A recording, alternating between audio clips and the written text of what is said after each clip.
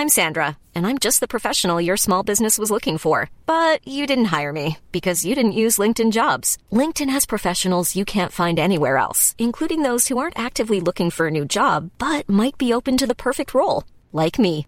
In a given month, over 70% of LinkedIn users don't visit other leading job sites. So if you're not looking on LinkedIn, you'll miss out on great candidates like Sandra.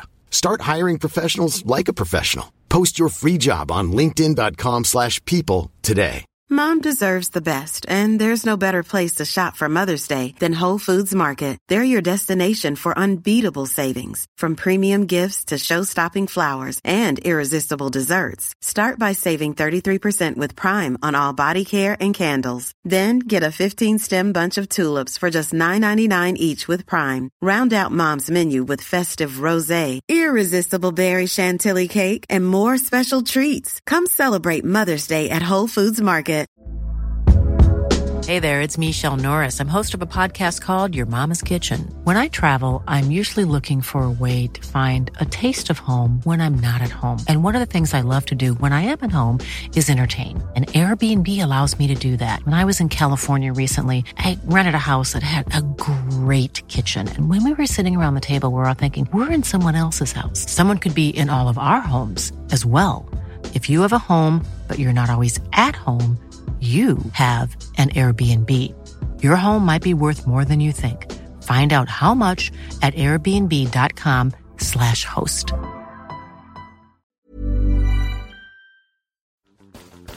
Bottom of the barrel, bottom of the barrel, 'cause the barrel is only small.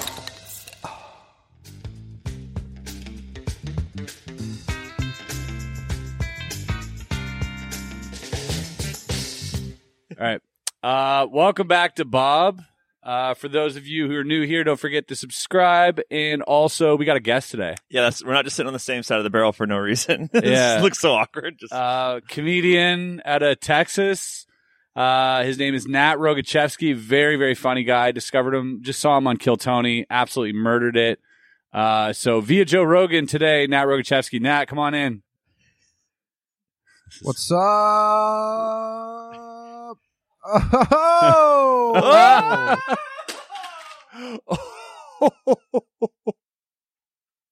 Oh no.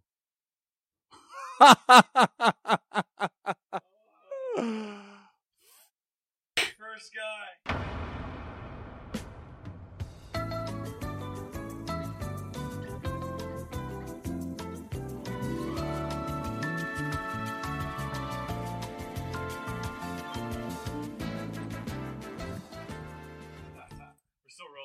Yeah, I think I didn't shut anything off.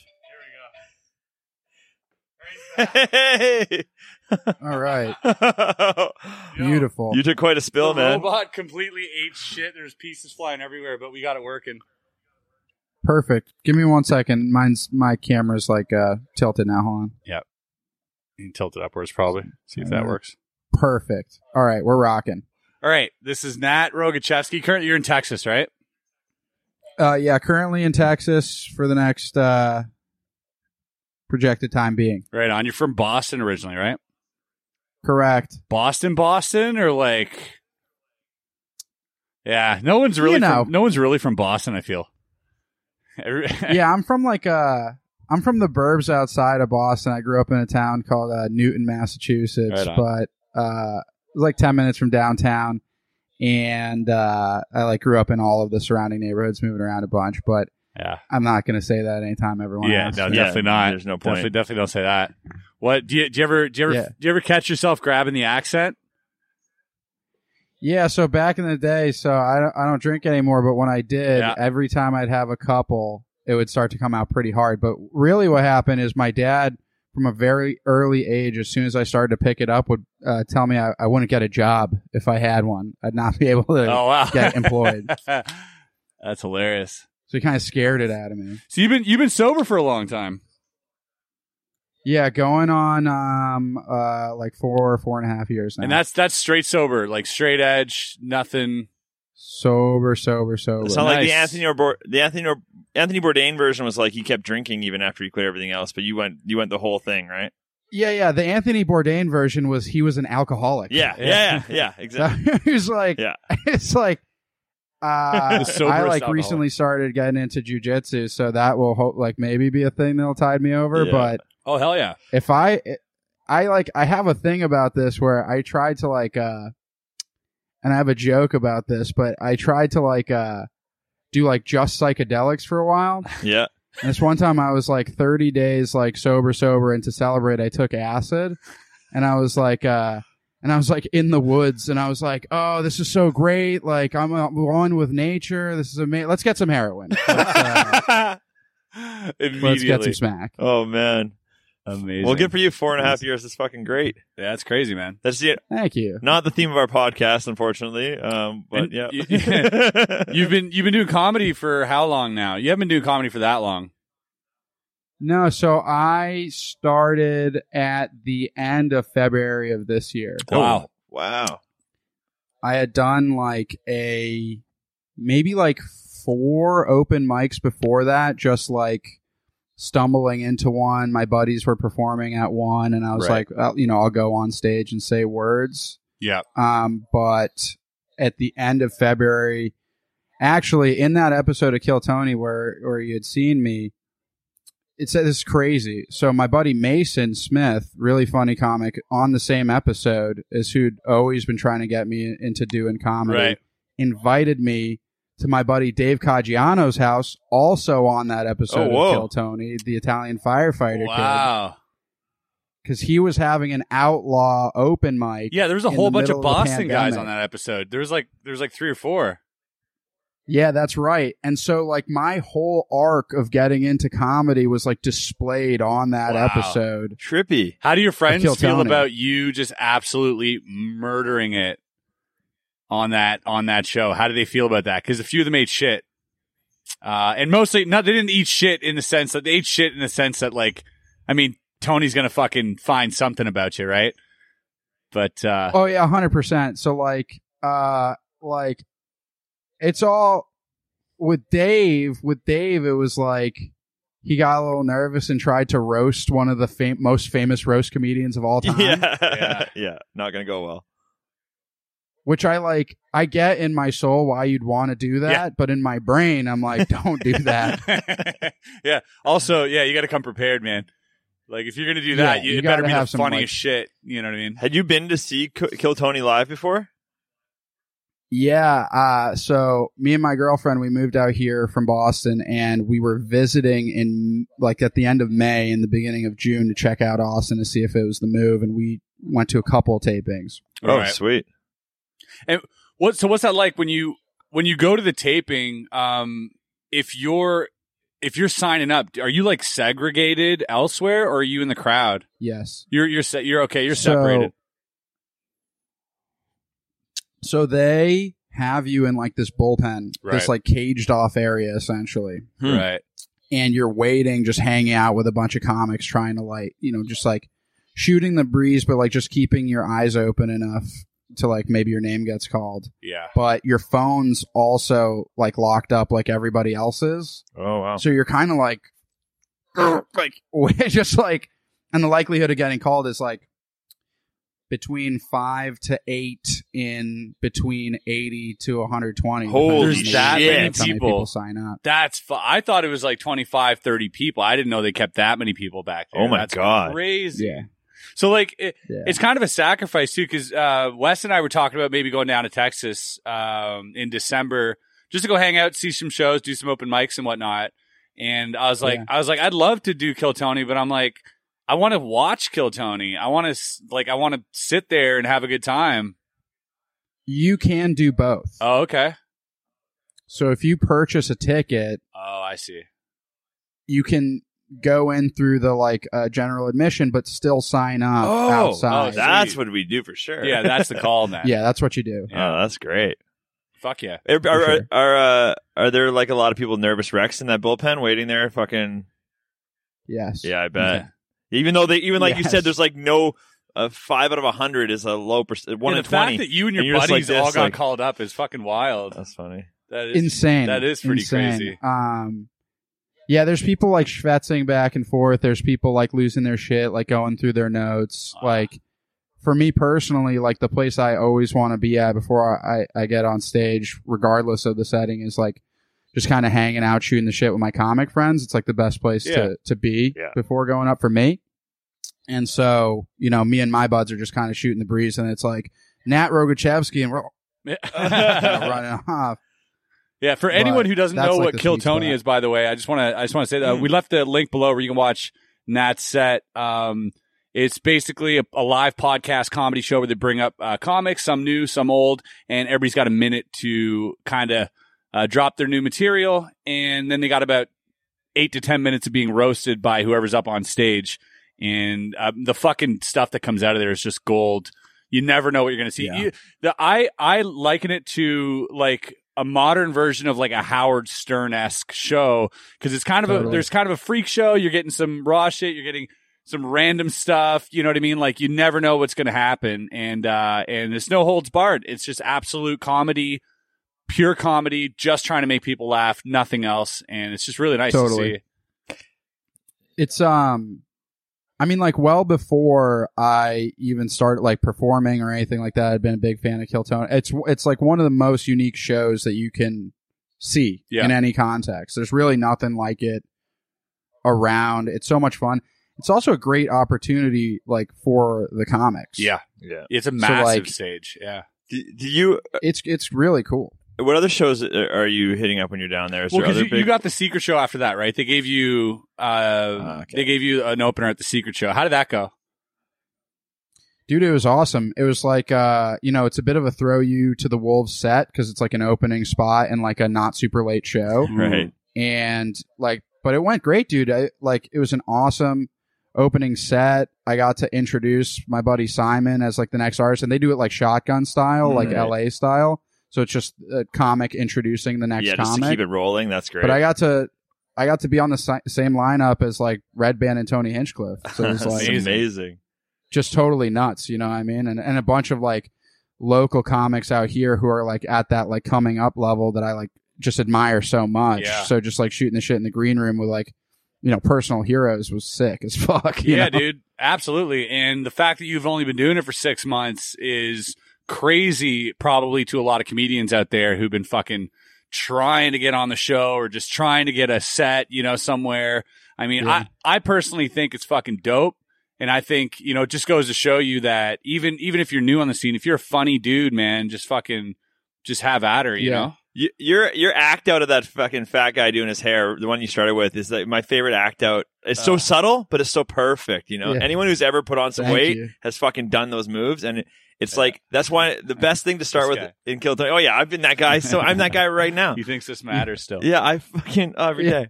So, dude, I think that's like one of your superpowers was to start with that bit, because everyone instantly was like, yeah, this fucking guy's so like good. Got it. So good.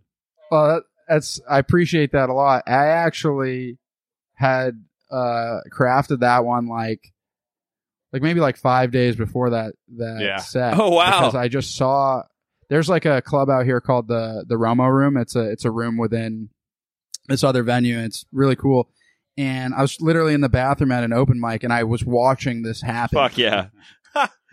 And my douchebag mind is like, doesn't matter. What are you doing? What are we doing? Nat, you want to move the camera just a little bit to your left, or move your body to the right, or move your body to the right, just a little bit. There you go. Now you're in the center screen. That's it. Yep. Yeah. All right, bet. Wonderful. Yeah, we just got to see all the chins. There we go. Yeah, there we go. That's way better. Yeah, man, that's crazy. So you've been hitting up a lot of open mics, I guess, down there, huh? Yeah, I try to hit like 3 a night. 3 a night, right? Wow, that's so good. It's just like become this mecca of comedy, hasn't it, Austin? Which is insane, like, since everything's open. Well, it's cool. It's like kind of the perfect place for you to do comedy. Like, it on paper makes sense, because it's like Austin specifically is this kind of like liberal oasis in a sea of red, which is perfect because you have this emphasis on like people really respecting like individual freedoms. Right. So everything's open. Everybody's like allowed to do their own thing. Right. And then it's like progressive enough where you have like a modern enough crowd. But it's like the people that call themselves liberals out here. Yeah. Compared to Boston, it's like you don't know what a liberal is. Totally different. That's so hilarious. That was the whole thing I And, talked about in the interview. The It's fact like that it's in the middle of just big red state. I mean, I guess that's a great place for comedy to be. Because you look at LA.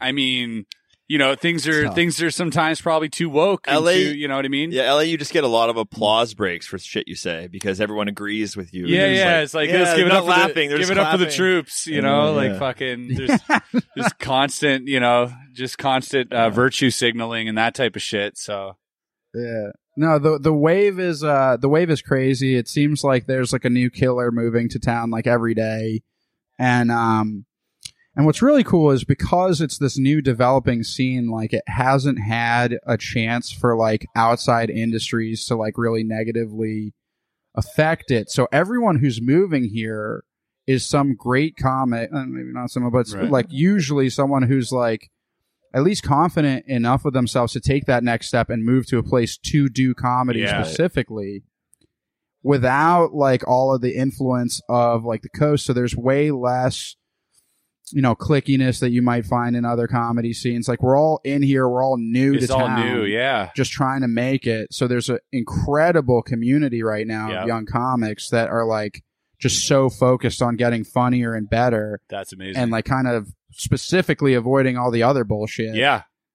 It's pretty sweet. Makes a lot of sense. I mean, in the magic industry, like we'll have the same thing. Like New York and LA have always been like magic meccas, and it feels like once you've done the New York scene and you've done all that, you move to LA to get closer to the castle and get closer to these celebrity type people and whatever. But I feel like it's the same type of energy that New York used to have with magic, where you just have this like underground people going there just for that, and there's like a buzz in the air, man. It's like a And now all the greats in magic live near Montreal. So, yeah.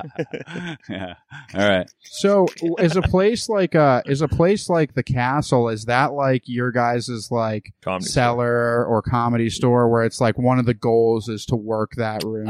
It is and it isn't. I feel like definitely for a lot of people the goal is the Castle, but mainly because it looks good on paper. Like a lot of corporate stuff, and like you get hired and you say, oh, everybody knows the Castle. So if you say, oh yeah, I fucking headlined at the Castle, like that's a crazy achievement for them. For us, I've been there a dozen times, just hanging out or going with friends, and it's just kind of worn off on me, but it does still have that feeling for a lot of people. Yeah, it's still, I think if you polled magicians in general, you'd get the response that it is very much like the Comedy Store. Yeah. Like they want to be there. They want to be a regular. Sure. Right. It's not our goals. Yeah. Right. But it is a lot of people's. So yeah, I mean, I think it's pretty fair comparison. Yeah. I think a lot of people, the difference is like with comedy and magic, a lot of people can do, like you can rent out your own, you could basically have residency with magic, right?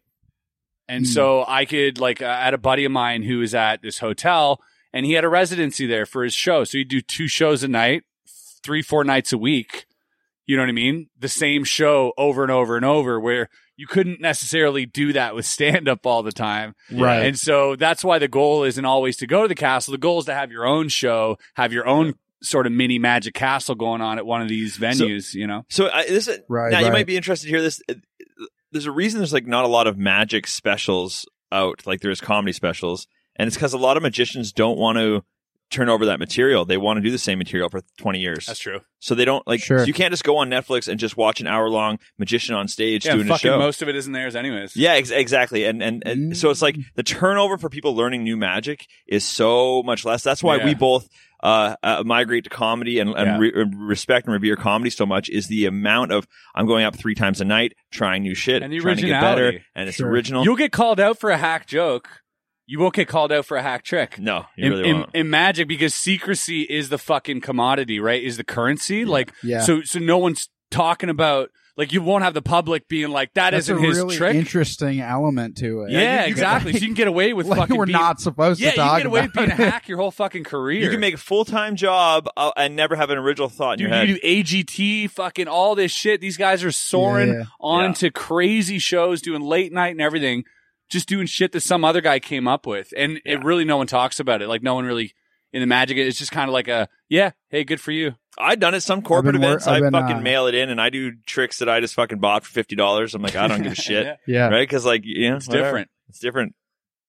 I've been working on a joke about like my new thing is going to karaoke bars and calling the people singing hacks. Love that. Being like, that's a fucking Billy Joel song. This guy's doing Billy Joel right now. So good. Yeah, man. Just go lip sync. Just go lip sync at a karaoke. Yeah. Yeah. Killing it. You a fan of karaoke? Yeah, I mean, as much as the next guy. You know what I mean? Like, it's definitely like one of the better things to like actually do, like going out. Yeah. As like a thing to do. Absolutely. Oh yeah, you fucking sang at Kill Tony, didn't you? I forgot this. Yeah. So he murdered that. That was amazing. That was the best freestyle I heard in a while. Yeah, I can't sing for shit, so I'm always impressed when people can carry a tune at all. Yeah. Can't do comedy either. Yeah, I like that was the shit is like cuz I actually like singing, and they were like trying to kind of edge it out of me, and I was like, dude, I like really don't want to do this right now. You like, held truly. It too close to your heart. You're like, oh. Yeah. That's the thing about that show is like I feel like everybody fucking gets caught on Kill Tony. Every time I watch somebody, I'm like, well, then don't fucking mention it. Like people say shit in their, whether it's in their act or just as an answer, like an honest answer, they'll be like, I fucked my cousin. And they're like, no, I don't want to talk about it. You're like, of course he's going to talk about it. Like, just don't fucking say it then. You got to be real careful of what you say. It's actually funny. I feel kind of bad about it. So I got on again, and the episode airs on Monday. Oh, hell yeah. And the jokes I do is about when I was a kid, my mom would beat my ass. And then they were like, so did your mom beat your ass? And I was like, yeah, whether or not it's true, mom's gonna watch this episode. Cannot wait to see this.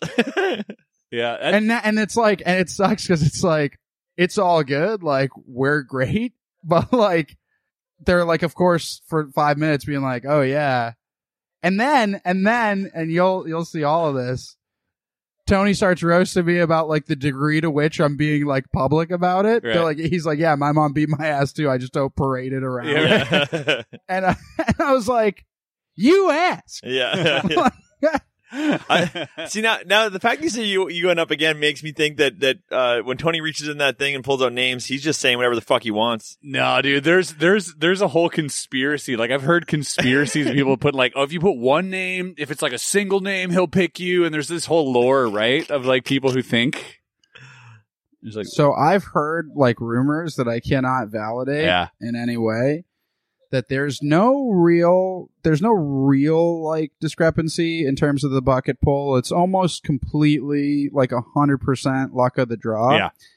I have heard that if you've been like crazy lucky and have been getting up super duper consistently, and like maybe it wasn't the best show, for example, like, you've kind of like just run its course. Yeah. They might like, I mean, I agree. I wouldn't too. I wouldn't. You can't. Yeah, it's a business at some point. That's just a rumor, though. So yeah, I mean, you want new blood, as well as being, you got 100 and some people waiting. Like, of course, it makes sense. A lot of us, you get somebody like what was the old lady that went up at the same night you did, dressed as Superwoman or whatever. Was that the I week? think that is becoming a like recurring. Yeah, it feels that. What's her name? I forgot. Yeah. She was up with Buddy once, the redheaded guy, William Montgomery. Yeah. She was I mean, it's a novelty thing. It's Amy. Like Tony loves novelty shit. Like he loves freak show novelty, any type of like burlesque, like cringe act. Like he's all about it, which I love because most people in his position, I think, would be like, no, that's not comedy, and like, where's the joke? He finds the funny in everything, and I think that's part of the charm of the show. Right. You know what I mean? We had that's Amy O is her name, and she showed up at this open mic, this like late night open mic we have out here, and my buddy Alden hosts it, and she was up, and I was like, "Is that crazy lady Amy O from the Kill Tony show?" And he goes, "Yeah, we get her for free." It's great. Who are you?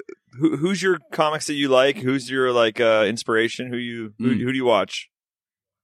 Yeah, I mean, I like all the legends. Like, it would be easy to go down like the GOAT list, like Burr, Chappelle, like those. These are like some of the greatest of all time for sure. But like when I get asked that question, I like to talk about like either lesser known guys or like more up and coming guys. So like right now, I think like without a doubt, like the future is a guy like Shane Gillis. Yeah. Oh, dude, we're massive Shane Gillis fans. I think he's insanely talented and funny. So, and I love like the crazy witty like New York comics that like have really wonderful careers like within the city and like touring and stuff like that, but might not have the commercial acclaim. Like a guy like Mike Vecchione I've heard this is name. like one of the, he's like just a fucking genius. His album, for anyone listening, Mike Vecchione, Worst Kind of Thoughtful, is about like as good of a comedy album as you could possibly ask for. The jokes on it are just incredible. Love Mark Norman, love Sam Morril, like that whole crew of people are fans. Like I tend to lean towards New York guys over LA guys in terms of the comedy I dig. Bobby Kelly, Robert Kelly is like like the hardest I've ever been like killed myself at a show, without a doubt. Robert Kelly, really? Jessica Kierson is as funny as anyone living. Amazing, yeah.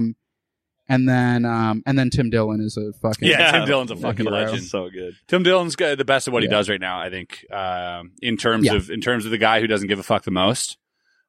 He can get away with he can get away with 20 minutes just absolutely fucking cursing at the audience, calling them pieces of shit, and people are dying, rolling out of their seats. Yeah, and his skill and what people like, and I'm sure this is true in Magic as well, but like what I think most fans wouldn't like know is like it really does take a super duper long time to get good at comedy. Yeah. So when you have a cat like Gillis or Tim Dillon, and I make a statement like those guys are nasty, especially for how long they've been doing it, which is 10 years. Yeah.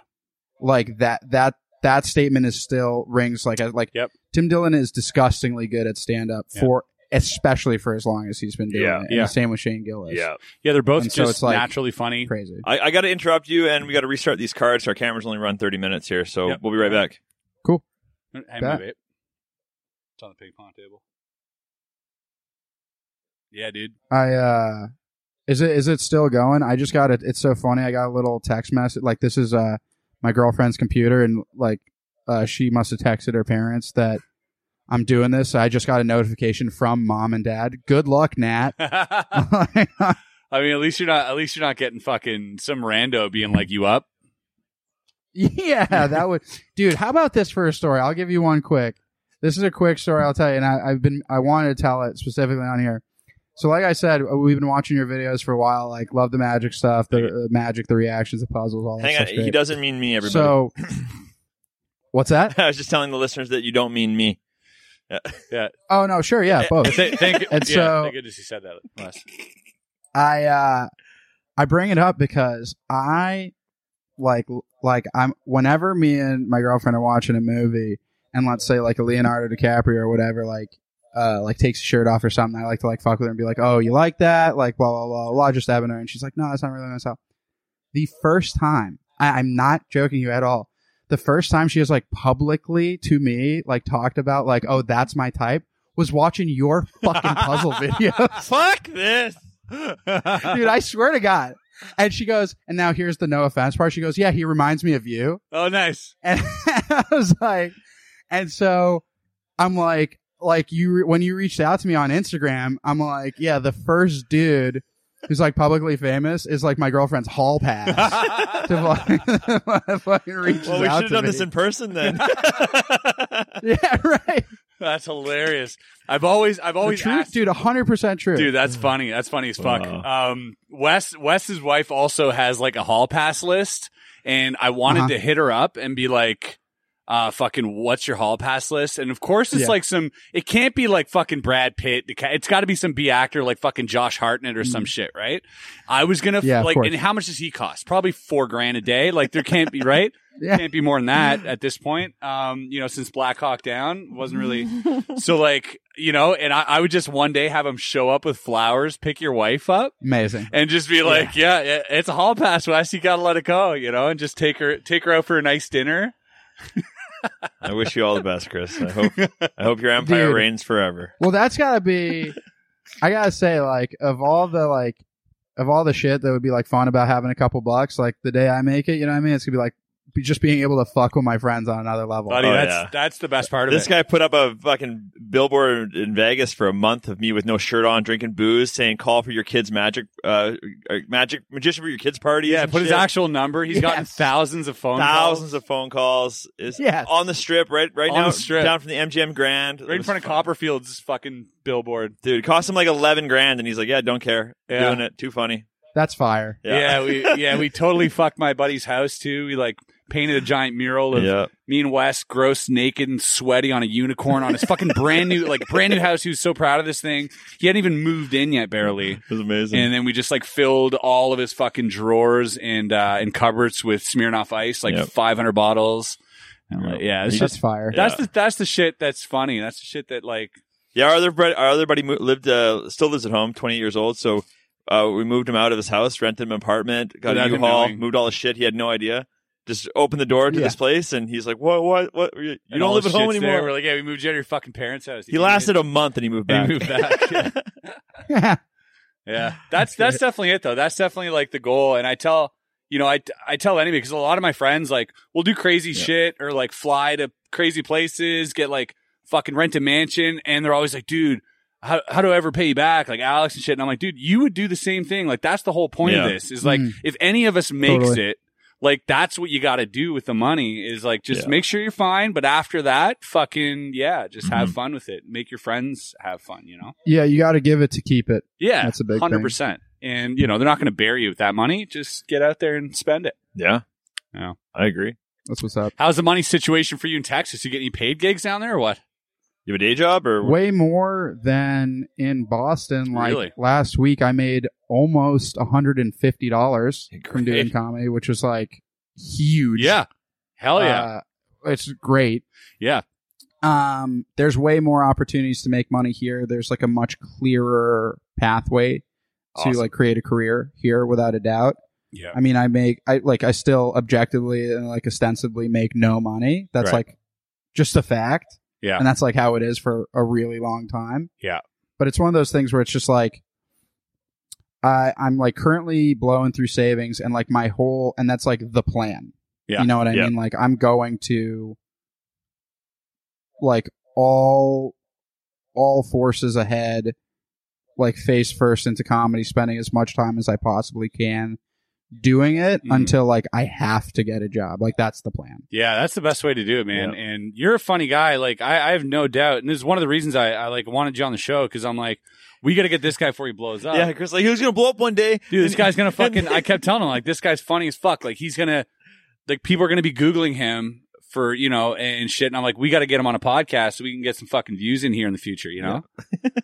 So that's really smart. That's actually really smart. That's like, yeah, I agree. I totally agree. That's actually really 100%. Smart. I do see it though. I do see it, man. You're a clever guy. I feel like, are you like at all into like content creating? I was like scrolling through your feed. I know you used to do shit with your buddies in Boston and stuff, but are you planning on doing anything? Because I feel like you're a funny guy, man. You could make that happen. Yeah, absolutely. There's like a couple cats out here that we're about to start working on some sketches, stuff like that. Like in terms of like my social media, like I have like vaults of like recorded sets and stuff, and dope. It's like definitely plan on like putting out little bits and pieces of my actual material here and there, like in the upcoming months. But between that and sketches, that's like definitely something I'm looking to do. It's cool because I haven't had this much access to like other funny people like ever in my life. Dude, like that's awesome. And I'm sure you'll. I know you just went up for the first time, right? Yep. 100%. You're gonna find like the more it's kind of crazy. It's like it's almost like you're the funny person in your group, and then everyone's funny. Yeah. Right. And it's crazy. It's like a crazy thing. So to have like this much access to so many funny people, like is almost like at first it's like a culture shock. Right. You know what I mean? And then you fall into it, and that becomes your like just inspiring, really. Just kind of your state of existence. Yeah. And it's like, and you just get funnier. Yeah. You know, so choice. I'm really excited about like, even just in early stages about like just the stuff we're going to be able to be like throwing out there to just keep working the muscle, you know? How old are you, Nat? I'm 29. I love this shit, man. I love it so much. I'm 35, and this guy's old as fuck. But it's so interesting. Like, I don't know what your parents were doing at 29, but mine weren't fucking moving to Austin to do stand-up comedy and follow their dreams. You know what I mean?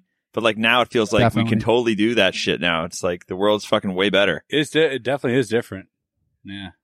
Well, it's lucky. So for shit like that, I think about my parents, you know what I mean? I think about like what they had to do for me to have this opportunity. Yeah. Like I'm a first generation, wait, when you say first generation, do you say where your family's from or do you say American? I forgot how you do that. My whole family's from Russia. Oh, okay. I think first generation is like if you're the first generation that's born here. Right. Yeah. Yeah. So that's me. Yeah. And you were born in the United States? Like you could be president. I was born in the United States. Right. Okay. And my whole family like fled the USSR. Wow. And so whenever I get like caught up in like some of the smaller stuff day to day, I can just like call my dad and like talk about the gulags, like him growing up a Jew in Moscow. Yeah, Jesus. In the 60s and 70s. Do you speak Russian at all? What's that? Do you speak Russian at all? Yeah, I do. Wow. Pretty broken, but good. Вы понимаете по-английски? You say that. Да, я понимаю все, я говорю чуть-чуть. Oh, yeah, that's all I know. Is that speaking when you're drunk or? Yeah, I only know. Excuse me, miss. Can I ask you a question? Do you speak English? I say, Девушка, прошу прощения. Вы понимаете по-английски? And that's not bad. Yeah, not bad, right? But I'll get typecast as like you a look Russian. more Russian than him. I was born in Germany, so I speak German. I was actually born there, so I was like, I guess I'm not even first generation Canadian. I'm like -1 generation Canadian. Right. But I could not be president. Maybe no, you couldn't be president of Canada. No. This guy could. He's Russian. He could 100% be president. Hold on, I stopped being. Can I hear you talk again? Yeah. 1 2 1 2. Okay, I hear you. Good. I was saying you come from a long line of people who love following rules. Yeah, they loved it so much. Yeah. Yeah, Germans and then like Canadians are like German light. Yeah. I can't imagine the open mics in Germany though. Like we talked about this, and I got some answers back. Stoic. I got some answers back though, because I was like legit thinking like, okay, obviously, fucking, there's an elephant in the room in a German comedy club, right? Yeah, there's got to be some tension there. So I figured German comedy clubs got to be some of the funniest fucking places in the world. They have to be people with really good sense of humor because you can't just avoid that whole topic. Somebody's going to bring it up at one point. So I'm like, you either got to avoid it completely or just go hard on the paint over there, right? Right. That's it. But yeah, I got the answer back, and it's like people are really. They laugh about it. They got a good sense of humor and shit, which is hard to believe. But I mean, you'd think the same. Yeah, you have to. You would think the same thing would be true for slavery in the U.S., but people just don't talk about it. You know? Or people do. Like it really is kind of you could just go around and ignore it, which is probably what they do a lot. You know, right? Because there's they must assume that But it's so USA. funny. Why would you ignore it? Yeah. And it's a bummer because I mean we can all agree that slavery is objectively hilarious. Mm-hmm. So it's like yeah. If slavery happens to white people, funniest shit in the world. So funny. Funniest shit in the world if slavery would happen again, but to white people. Is it? It'd be funny to I mean, I'd start believing in karma, but I don't know if I wouldn't call it funny. I'm pretty white. I mean, for sure, somebody's going to get up on stage. Somebody's going to get up on stage and be like, this is pretty funny, isn't it? How this turned out, right? Like, I mean, that's a funny setup. But there's my buddy's working on a new joke. I'm not going to name drop him on the joke because he's like still working it out, but it's objectively black guys talking to God, and God says there's two universes. In one universe, blacks run the world. They, are in all the positions of power. White people are underneath them. They've experienced like the whole world through that lens, and they've always been successful. Yeah. And then in the other world, they're paying for it.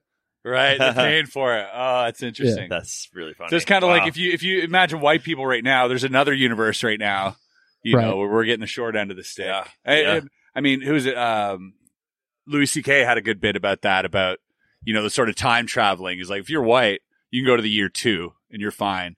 But if you're black, you can't go anywhere before 1980. You know what I mean? Time traveling's not fun for you. And you still can't even do traveling right now. Some places. Right, exactly.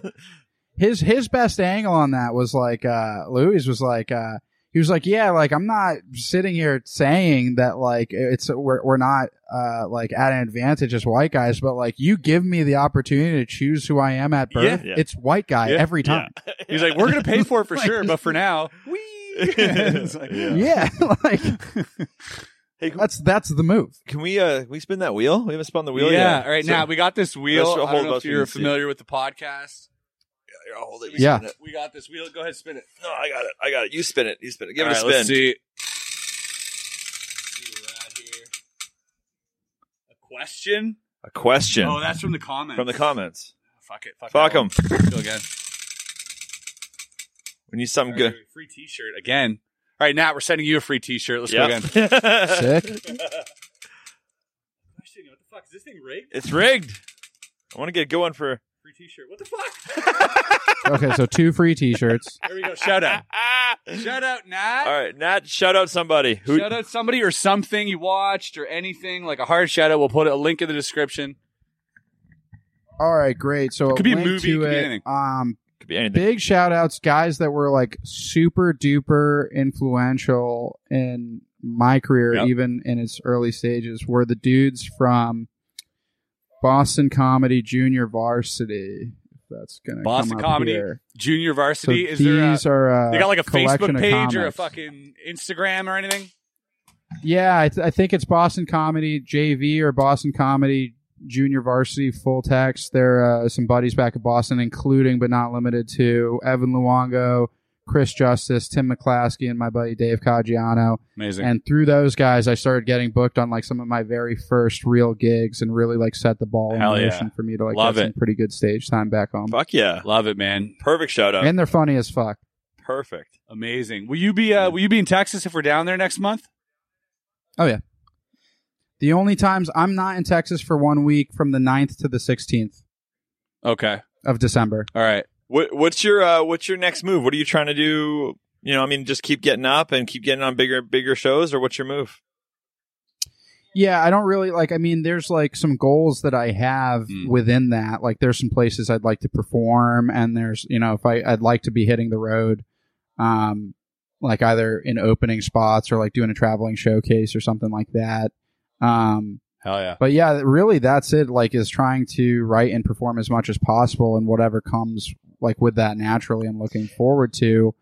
And then like the longer term shit is like, for a while what I was saying is like I'll do Austin for like 3 to 5 years and then like see what New York has to offer, because again it's still very cool. It's still got to be the place. Yeah. But with like the current trajectory, if it continues at the pace it's going, like, you know, they're like, I would say that Austin right now is probably like the second best place for a comic to go in the country. Yeah. But especially if you're a young comic, probably the best place for a new comic. Yeah. Yeah.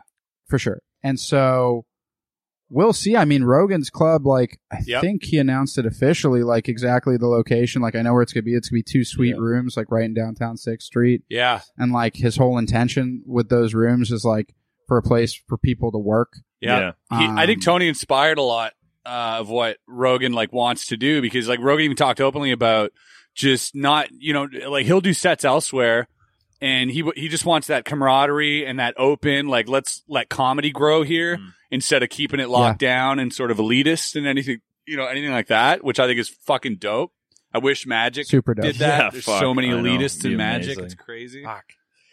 Well, dude, it's you guys leading the forefront of like this, like what Magic can be. Yeah. You know what I mean? But yeah, but like, I mean, Magic's got a lot of people that are like anchors dragging the boat back, not wanting to fucking So many not pedophiles. wanting to let it sail. And, So many pedophiles. and probably way more pedophiles. It's like the church, youth group leaders, and then Magic, probably from pedophiles. Boy Scouts close third. Yeah. Yeah. Yeah. What's it? David Copperfield. Yeah. Yeah, dude. It's bad. Like, I go to Magic conventions and you can spot them. You can see them. Like they have a smell. That's crazy. What they're wearing. Like as soon as they wear like a tie that has playing cards on it, you're like, oh fuck, you know, you're one of them. Yeah. You know. Oh fuck. Yeah. There's a lot of stories in Magic too, which is fucked up, man. Because like it's a great listen. If you're listening, you're a pedophile out there. magic's a great way to meet kids. Just saying, shout out. It really is. Like, you go to these places. They already know, man. They know. They're on there. They're looking. Yeah, you got like this 70-year-old sweaty dude surrounded by children teaching them shit. You know what I mean? It's scary. It's fucking wild, man. It's not cool, but yeah. Yeah, I don't think any kids should be able to learn magic until they're. You should never be able to see a magic show until you're 19. That's Ugh. That's good. Yeah, because you just make the kid disappear. Yeah, that's like the finale. Oh, dude, so many stories I've heard. Fucking wild place. But it's just a type of, like, magic just attracts that type of human being. Like, a lot of introverted people get into magic because, you know, they're fucking alone in the room practicing and just doing their shit, and then finally, when they show a trick, it's the only time they're accepted by their peers or by anyone else. And so they create their whole persona around this sort of, I have superpowers or whatever it fuck it is. And so you get a lot of weirdos, man. You get a lot of weirdos. You know, it's easy to stand out. There's some relation to that within stand-up, and that, like, you know, you craft your ideas, you bring them out, you get an emotional response from somebody else, and it might be one of the few places that you have that, but there's no... Like, an act can still be an act. You can still pretend to be somebody else. That usually, like, it's very rare that that's what's working for a comic, that their act is, like, truly an act. Yeah, right. Like, most of the times it's just, like, either exaggerated or slightly shifted versions of ourselves up there. Yeah, for sure. But there is for sure, especially in some other comedy scenes, like, a ton of people who will get on stage, tell some jokes, get off, and be like totally, like, socially inept. Right. Like, no ability to hang out at all. They're just really good at writing. And yeah, I even hear, like, I've heard, like, Rory Scovel talk about, like, how he's, like, once he's off stage, he's like, I'm not that social fucking butterfly fun guy. And I'm like, but you're, like, the funnest off the cuff kind of dude on stage. And and I couldn't imagine him not that way in real life. I couldn't imagine not handing him something and him riffing on it. Like, it's weird, but I guess people are, because I'm very similar to how I am when I perform. Very similar. Were you the class clown in high school? To a, like, detrimental degree. Yeah, same. Right. So, like, that sounds right. Me, Wes, and Eric, our other buddy, who's fucking hilarious. Shout out to Eric Leclerc, one of the funniest human beings I know. We're all sort of the same breed, where, like, the goal throughout high school was to get, or throughout any fucking school, was to get the teacher to laugh.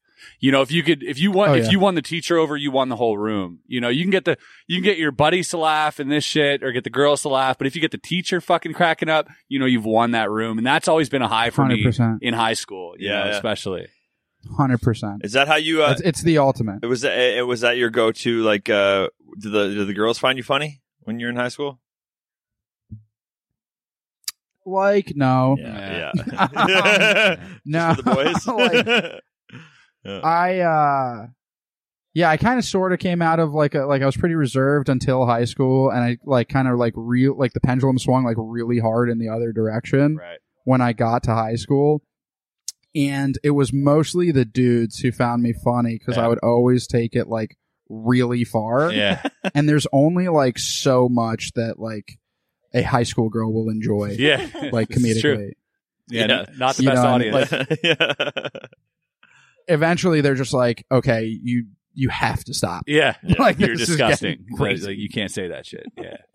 That's great though. Yeah. I mean, that's a commonality, I think, in a lot of funny people. It's like you like being extroverted, being funny, seeking attention. You know, all these sort of characteristics, I mean, help develop, I think, good comedy.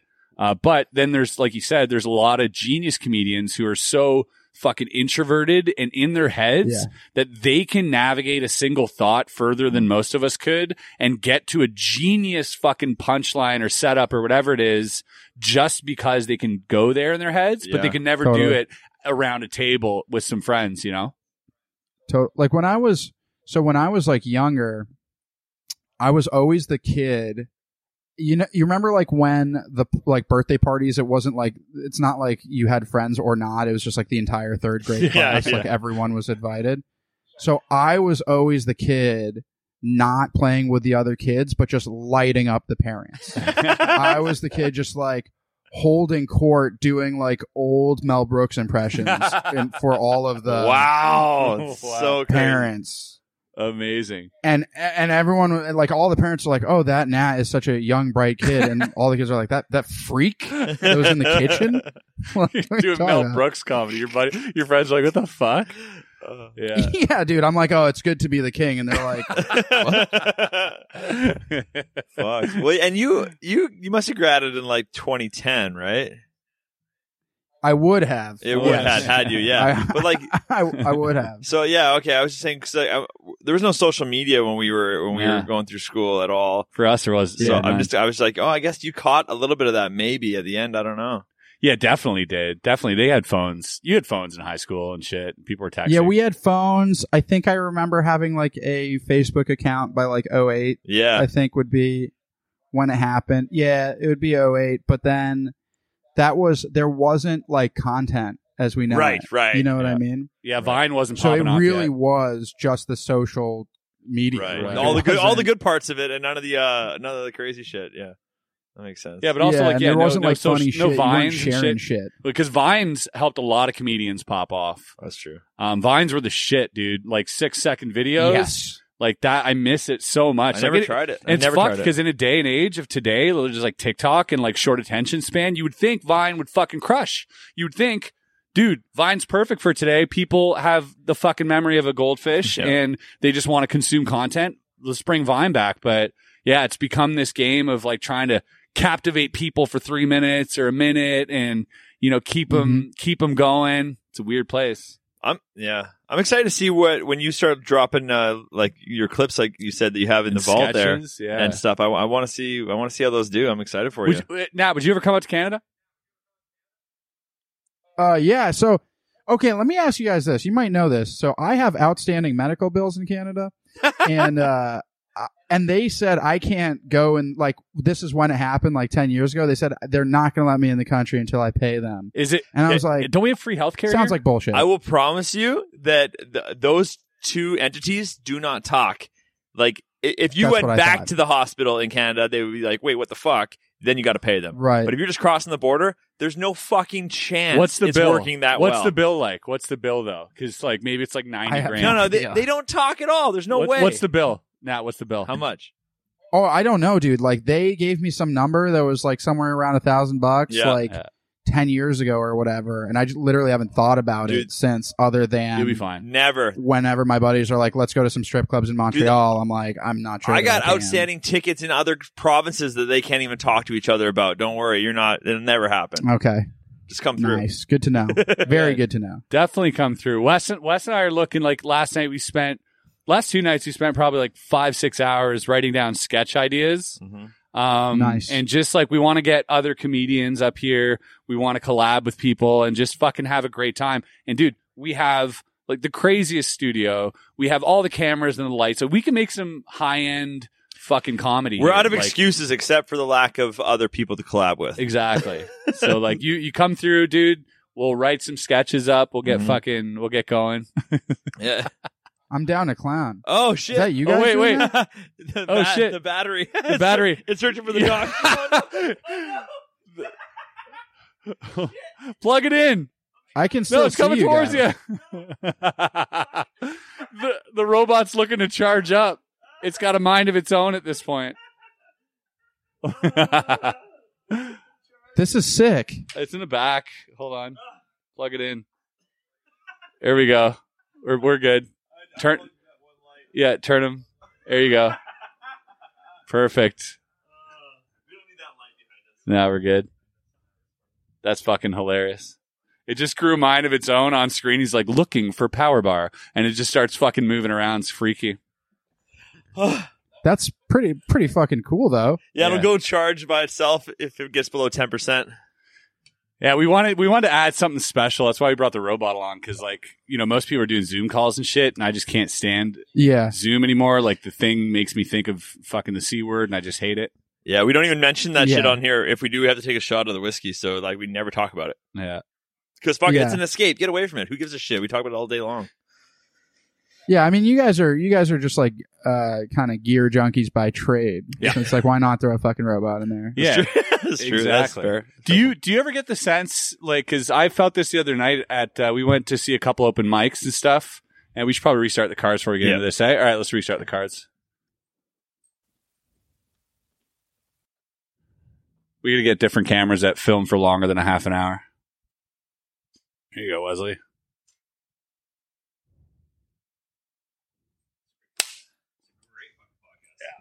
Yeah, so I was just saying, like, do you ever get the sense when going up, like we were at a couple comedy clubs the other night, and just to sort of break the ice, a lot of people like to come in and be like, "Oh, glad we're all in the same room again," and fucking they say something about, you know, the pandemic or whatnot, and it just, I feel like it brings me down. Like I don't even want to hear about it on stage. Yeah, it's the wrong move. I think just. Unless you have a real bit about it, just ignore it completely. Like, sorry, I was just checking my audio. You mean like people like commenting on like the state of affairs? Everyone coming like back a lot of together, people just to break the shit? ice. They'll be like, and I feel like, such a downer. Like every glad time we're I all hear back it, in the same room together. I don't even want to hear it. I feel. Yeah, I mean, it's like, I hate to sound like a dick, but like, what's funny about that? Yeah, exactly. Yeah, you know what I mean? Yeah, it's like, yeah, and I think we've ridden that wave already. I have like commented on the situation to lead into like another joke that might be like commentary about the specific place I'm in, sure, or the crowd that I'm working with, because like that's just like a really good trick, just a little something to remind everyone, like, you know, we're all in the same room right now. Yeah, like, and I'm not just like going up and just saying words at you. Yeah. So that kind of stuff, but to be like to start your set by being like, I've been sad for a while. Yeah, exactly. It's fucking bad. So this quarantine, here's what I learned during quarantine. I'm like, like, because you know what it's like. We talked about this last night, and it's kind of fucked up because you have normally if something comes along, like whatever it is, whether it's fucking Dog the Bounty Hunter looking for, you know, Brian Laundrie, whatever it is, right? There's these windows of funny where, you know, a week or two they're still funny. Months after, you're like, okay, like we're not making Whitney Houston cocaine jokes anymore. Like, you know what I mean? Yeah. It's just you get over it. And I feel like even though COVID is still very much a present fucking thing, we're over it in terms of comedy. Like, I mean, we're not just like it's been done. It feels like 2020. How the fuck are you even talking about this in this podcast right now? This is crazy. I gotta take a shot. You mentioned 3 fucking times. Like, let's just switch topics. It's crazy. It's crazy. Let's go. Sorry. Chin. Yeah. Cheers. You drinking tea over there? Coffee out of my Van Gogh mug? Grandma Zoya's mug. Oh, yeah. Hell yeah. Looks like the... Also, just because I definitely want to shout her out real quick, my girlfriend Tara Dugan set all of my audio and video up. Couldn't do it without her. Shout out Tara. Put that out there. I like it. I mean, I'm so happy because it's a lot of extra steps. Appreciate that. I was like, do you have a mic? He's like, no, I'll figure it out. Appreciate it. Thanks, man. Yeah, it doesn't hurt that she wants to fuck Chris. Yeah. That's, she went out and got all of the shit ready. Makes way more sense now. Because I was like, wow, she's really helping out. I also think it's hilarious. She's like, we can get 3 cameras if you want. We get 5. She's like, I can be on the podcast. It's all good. Yeah, totally. I also think it's funny that you have an actual mic. Yeah. Like you're doing a set right now, which is funny as fuck to me. Like, I think it's just great. Yeah. I think it's fantastic. I see a lot of comedians on their podcasts having actual mics because they know how to hold them. Right. Any other guest would be fucking holding them over here, talking, letting it fly. Right. So most of us need this good shit. mic practice. Yeah, it's good. Yeah, I've always preferred, like, I used to do a podcast with a couple buddies back in Boston, the guys we recorded that Milk video Jug. that's on my Instagram. And we would have, like, you know, the mounted mic like you guys are working with. I always just felt more comfortable rocking it like this. Yeah, sometimes I find, I want to, you know, and then I end up moving it around because I want to change position and it doesn't work so well. But, I mean. Riveting conversation, really, though. Yeah, mics? Yeah, oh yeah. Anything. Talk about this for sure. Okay. Dude, that's the thing that people aren't thinking about, man. They think you just show up, the set's been there the whole time, everything's configured. You don't know. Exactly. There's a lot of work that goes into this shit, man. So much. Multimedia. Yeah, and like we're stressing right now. We're supposed to be uploading last week's podcast, but we're still doing this one. And, you know, it's a lot of work, but it's all good. Well, that's the shit that's way harder. You know, I mean, like, I'm really only good or even like kind of good at like just going up and telling jokes and writing them down sometimes. Yeah. Like that's everything else is a for real challenge. It's a hard. And sorry, go for it. No, you. Well, I was gonna say that's the weird thing about the way the world is right now, which is cool. Is like if you're good at like self motivation, putting out content, making shit. It's the best time to be alive. There's no gatekeepers anymore. Make your own shit. Yeah. But if you're someone who's like just good at doing jokes and writing them down sometimes, then you're like you got to move to Austin. Yeah, you need a break. You need somewhere. Yeah. But those breaks don't really exist. You used to be able to like go on fucking Johnny Carson and pop off. Now I got buddies that have been on Conan 3 times and no one fucking cares. Doesn't matter. You know what I mean? That's true. Right. It's different it's now. Crazy. You have to grind it out in the fucking back end. And there are no gatekeepers, but there is like 40 million people doing it. But that, you look at guys like Shane Gillis who put his special up. Obviously, he put his special up because no one was fucking buying it, because of the whole thing he went through. But still, that did really well for him. And I could see a lot more comedians going down that road.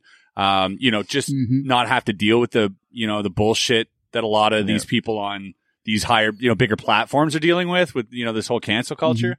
Like just doing it yourself, putting it on YouTube. Joe List, his special is fucking amazing. Awesome. So you get all these like hour-long YouTube specials, and I think it's the way to go. It's the same thing I did because I noticed there's no magician specials up there. So I put up 2 full 1-hour specials, and both of them did over 100,000 views each. Yeah. And all the clips from them have multi-million views on each of them. Yeah. And that's how I got my shit on any of the TV shows I've gotten, anything, was from putting that stuff out there. It's the greatest way to get out there. It really is. And people, like, especially in magic, they're just not doing it. In comedy, they're really doing it now more than ever. And people have always been good about putting out clips, especially since Louis did years ago. But like, man, that's the fucking way. Put it out there. Yeah. It either gets eyes or it doesn't. Doesn't matter. Yeah. If it doesn't get eyes, then no one saw it. Who gives a shit? Or if it gets eyes, that was the point. There's nothing in between. That's true.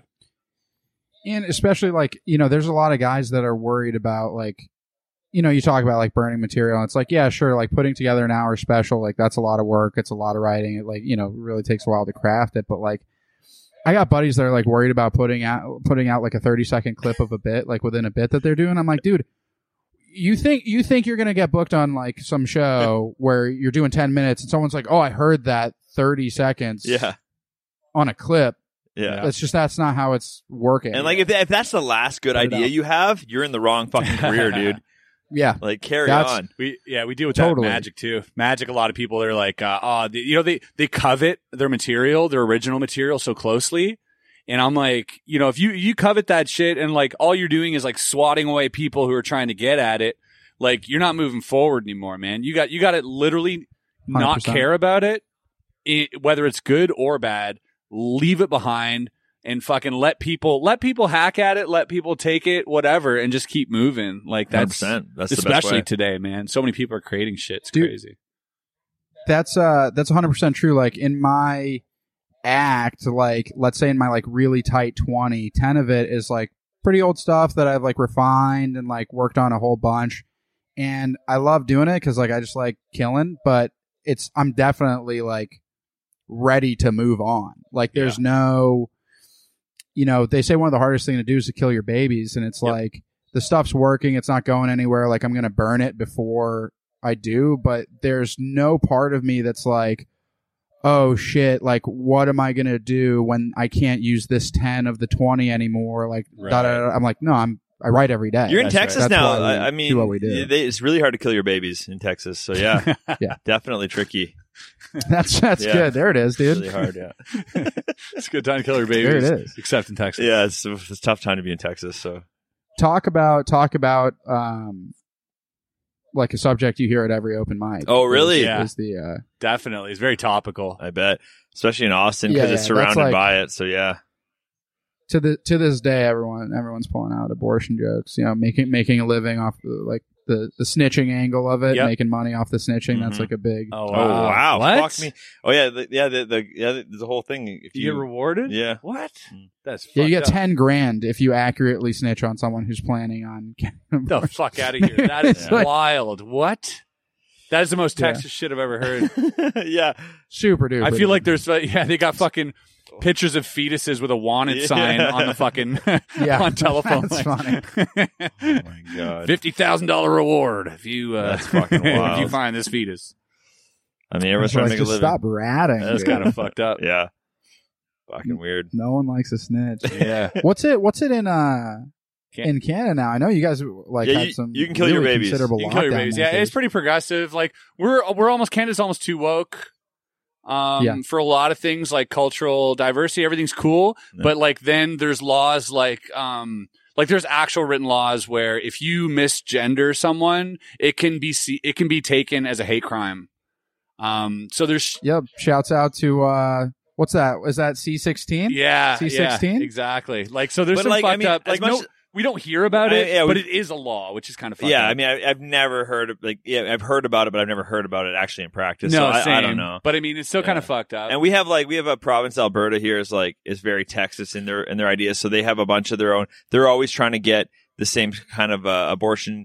Like you can't have an abortion stuff, and like so that we have because Canada's just so vast, right? It's so big geographically that we have different areas you go to that you're like people got some really fucked up ideas, and other places are super progressive. I'm from Vancouver, and it's very like LA woke there, which I love. So it's easy, but then you go other places and you're like, whoa, this is fucking got some real right wing ideas in a way that you're like, what? Are you Canadian? But then you also have like I feel like.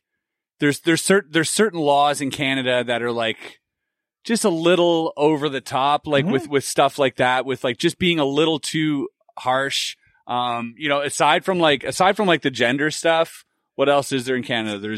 Well, I mean, we legalized weed, second country to ever do that. That's true. We've been gay marriage has been around for a long time. But look at Mike Ward. What happened to him? See, that's the other side. He won. That's the thing. No, it took him 10 years, dude. But no one else would win that. And he didn't win. It got dismissed and sent to possibly another court. Like Mike Ward. Are you familiar with Mike Ward? No. One of Canada's probably most famous comedians. Definitely Quebec's he has the #1 comedy podcast in Canada. Norm Macdonald, dude. Yeah. Dude. Really quickly. Yeah. Just because you asked, and I can't believe he's my all-time favorite. He went to my elementary school. Like, without a doubt, Norm Macdonald's my all-time hero. Best ever. He went to my elementary school. My English teacher taught him. Fucking great. Yeah. Alexander Wolf in Quebec. Yeah. That's fucking sick, dude. My English teacher. Yeah, my buddy Dave went to theater school with him, and he was like, it was like obvious right away. He turned in an assignment, and they're like, "Why don't you read what Norm wrote so you can see what comedy is supposed to be?" Wow. Like they handed him that. It's like a kid in the class with you. You're like, "Okay, I'll read this guy's shit." Oh, okay, yeah, that is better. Fuck, that is better. Norm's a legend. Absolutely, always the funniest from day one, apparently. Yeah, and so different. Yeah. But yeah, like Mike Ward, one of the most famous comedians in Canada, 10 years ago, he had written this joke. So you had to know the situation. There's this kid called Jeremy, all right, and this kid was like a Make-A-Wish kid who was like gonna die soon. He was like deaf and like just a bit physically deformed and stuff. And this kid went on like these TV shows and won these singing contests, not because he was good, just because it was like a Make-A-Wish thing, right? He was very bad at singing. Yeah, sure. And it's almost funny, but he did this thing, and then after that, he started getting booked. He started performing for the Pope. He got on, like, performing for the Queen, like, all this crazy shit. And this kid's career just took off for years. And so Mike Ward's, and he was in the newspaper and everything, and Mike Ward's joke was, like, when's he going to die? Like, he was a Make-A-Wish kid, right? And that was, right? Like, isn't he supposed to be dead, this kid, right? That's, like, and which is fucking hilarious. So he got a letter in the mail saying you're being sued right now for freedom of fucking whatever, and $80,000 you got to pay for that joke. And Mike's like, I'm not going to pay that. Like, that's fucked up. That freedom of speech, comedy, whatever. Like, we can't be paying this. And so we could have easily given him $20,000, called it a day. But he spent the last 10 years in court fighting this. Had to appeal it. The third time he appealed it, it finally got dismissed. Just trying to do it for the sake of comedy, right? For other comedians that they don't have to deal with this shit. So Mike's like a legend in Canada now. He basically beat this like a week or two ago. And no shit. Yeah. Finally, after 10, he was on Rogan. He did Rogan talking about this stuff 10 years ago. And he's been dealing with this shit ever since. He's like, it ruined my fucking life. Like, I used to be skinny and fucking in shape. He's like, now he's just like pale, fat, depressed. You can't blame that the years, not on the kid. That's not, but still, like, he's been through a lot. And so that's what I'm saying. Like, Canada, we're still battling, like, almost like being too woke sometimes about stuff like this. You know what I mean? The more you go around other places, though, the more you're going like, I'll take that instead of the other shit. Because like I go to some place, I'm like, nah, I'll go back home. Yeah. it is like everything has its like pros and cons. But when your problem is everyone's too woke, I'm like, it's not that bad of a problem. Like that's when people say like it's one of those ones where it's like, yeah, man, that's the better side to have. A problem. It's just comedy might suffer a little bit. But, yes, that's for sure. That's for sure. Comedy will suffer. Yeah, that's it's tough. Yeah, Canada's cool. Like I've always liked my time up there. Like I spent some time in Montreal with my family and with an ex. I had an ex in Toronto. Yep. And I really dug out there, so I enjoyed the major city. But we say Toronto. Yeah. Toronto. Yeah. If you say Toronto, it's a cool immediately city. Some of the best Indian food I've ever had in my life. Toronto's great. But yeah, it's interesting when I hear like because I do a lot of college shows, and I always hear people are like, "Oh, college shows are like way too woke. It's not going to go well." I've ran into it maybe once. Yeah. Like as much as we're always like, "Oh, people are too take offense to shit." Those people don't really exist. This guy used to have a bit where he'd climb on a pole and throw Tic Tacs in people's drinks. Right? That's great. I mean, you stopped doing that. I stopped doing that a long time ago. But I agree too. That's just not a funny joke anymore. It wasn't even funny when I was doing it. I mean, it was, but it wasn't. I can say that at least out here, like whenever you're going to get any pushback for like a joke, or like a really negative reaction to something that you're just trying out, for the most part, it's going to be from someone who's either in or just fresh out of college. That's at least out here. Oh, okay, yeah, fair. What's the no-go zone, you think, in Texas? What's like the one that you've seen multiple comedians try to tackle that was always like, is it like the gender thing, or is it like what's the one that gets the most like, is it still like racism stuff because of Texas, or is it like? Yeah, that's a great question. I'm trying to think like what like I mean, there's nowhere on earth currently that you can like do a black joke if you're not a black guy. Right. That's just like true in the current like social setting. Doesn't work. Trust me, I've tried. Yeah. And but I don't know what like out here that gets like the biggest pushback. I can tell you that it's actually kind of mixed because like in the crowds in the city of Austin, like Jew jokes are super hot. Like they just fly because they're like one of the last people you can like at least in the club like make fun of. Yeah. And then like you know where I get some kind. I had a really dumb joke where I've been watching a lot of TV. I started watching what's that? I just go Squid Games, more like Squint Games. Open your eyes, guys. Come on. And it's just like a dumb. Yeah. Little throwaway joke, and it's always super mixed, the reaction. I think right now the Stop Asian Hate's like still kind of fresh for people. Yeah, definitely. So it's really like the thing is with all of it, like the truth is that it's just the tide. Yeah. So it's like you got to know when to ride there's no like I have never been mad at a Jew joke in my entire life. Yeah. Like I've had so much fun. There's like A+ comedian out here, former Comedy Store guy until he moved out here, Isan Ahmad. And he's like super duper funny. He's always on Secret Show. He like gets big gigs all around town. Excellent comedian. I watched him working out some material at a mic. And like this is just what like the consensus is among comics. He's a Muslim comedian, and he did a joke where he goes just working out, open mic material, like not done at all. And he goes like essentially there's not even really a joke. The premise was like I keep trying to like Jews, but they're making it hard. That's like the whole angle. It's fun. So I followed the guy like 2 comics later, and I was like, yeah, a lot of Jew jokes, a lot of like Holocaust jokes tonight, which is all well and good until that fucking Muslim guy started saying them, right? Then it was like, yeah, it's fair game. And then and that's like, and you know, we you know shook hands and we're friends. There's no of course. It was all for banter, animosity there. So it's all about like just kind of where like the vibe is, and like really the big thing, like not to get like too far down the rabbit hole, but like the big thing is like what, you know, are you watching mainstream news networks or not? And if you are, like that's going to have a big influence on like what you find offensive or not today or tomorrow. Yeah, that makes a lot of sense. I feel like a lot of audiences, you can see them even when you've thought a joke out perfectly, or someone has, any comedian, and it's totally coherent and it's fine. You can see them not laughing because they're doing fucking math in their head. Is this okay to laugh at? Yeah. And then it misses the moment and they don't laugh or whatever. And then in retrospect, they're probably driving home being like, oh, that was probably kind of funny. But in the moment, they like stop themselves because they're like, I don't know. Yeah. It's weird.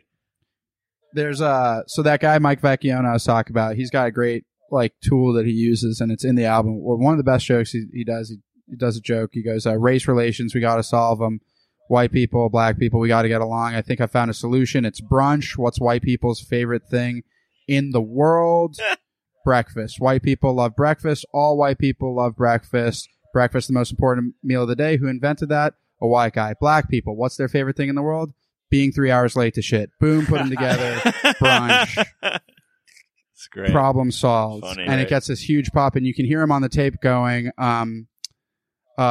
blacks are laughing, so white people, you may laugh. Oh, that's And funny. he's like in the audience, great. like making the commentary. And that's what like a lot of such it a is. Tony valuable does that a tool. lot too, where he's like, where people are like afraid to laugh, and he's like, no, the Mexicans are laughing at my Mexican joke. He's like, you're allowed to laugh now. You know, So funny.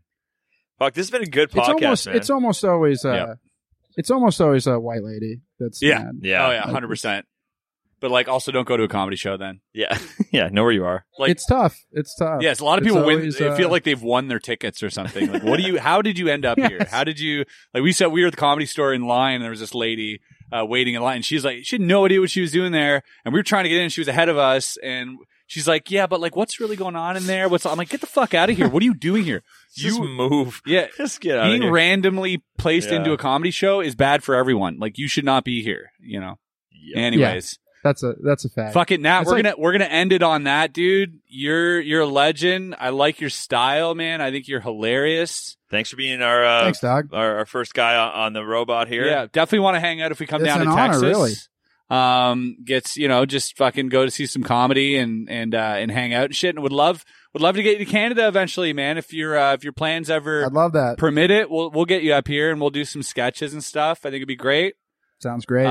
Guys, check the link below. You can follow Nat. I've left it there on Instagram. Is that all right? You can follow him. Follow him on Instagram. Great comedian, up and comer. Anything you want to say? Anything you want to say to anybody before we leave? No, like, yeah, this is first of all, it's crazy to me. Like, I've been a fan for a long time. So, hey, to everyone who's like seeing me for the first time on other platforms, check out my comedy. Some people say I'm pretty funny. It's nat.comedian on Instagram. Thank you guys for the opportunity. And big shout outs to my friends and family, and especially all of my buddies doing open mics in the city of Boston that haven't gotten out of hell yet. Yeah. So hell yeah. Well, hey, everybody, tell 3 friends about it, and see you next time on Bottom of the Barrel. All right, see ya. Bye. There it goes. That was great, man. Great fucking time, Fuck, bud. that was really good. That was a really fun podcast. We've been talking. I had a blast, dude. Down in the barrel, there's a naked man, a stupid drunk with a bottle in his hands. Along came a brother from another town. Took one look and he jumped right down to the bottom of the barrel, where we always feel so tall. Bottom of the barrel, 'cause the barrel is only 2 foot small.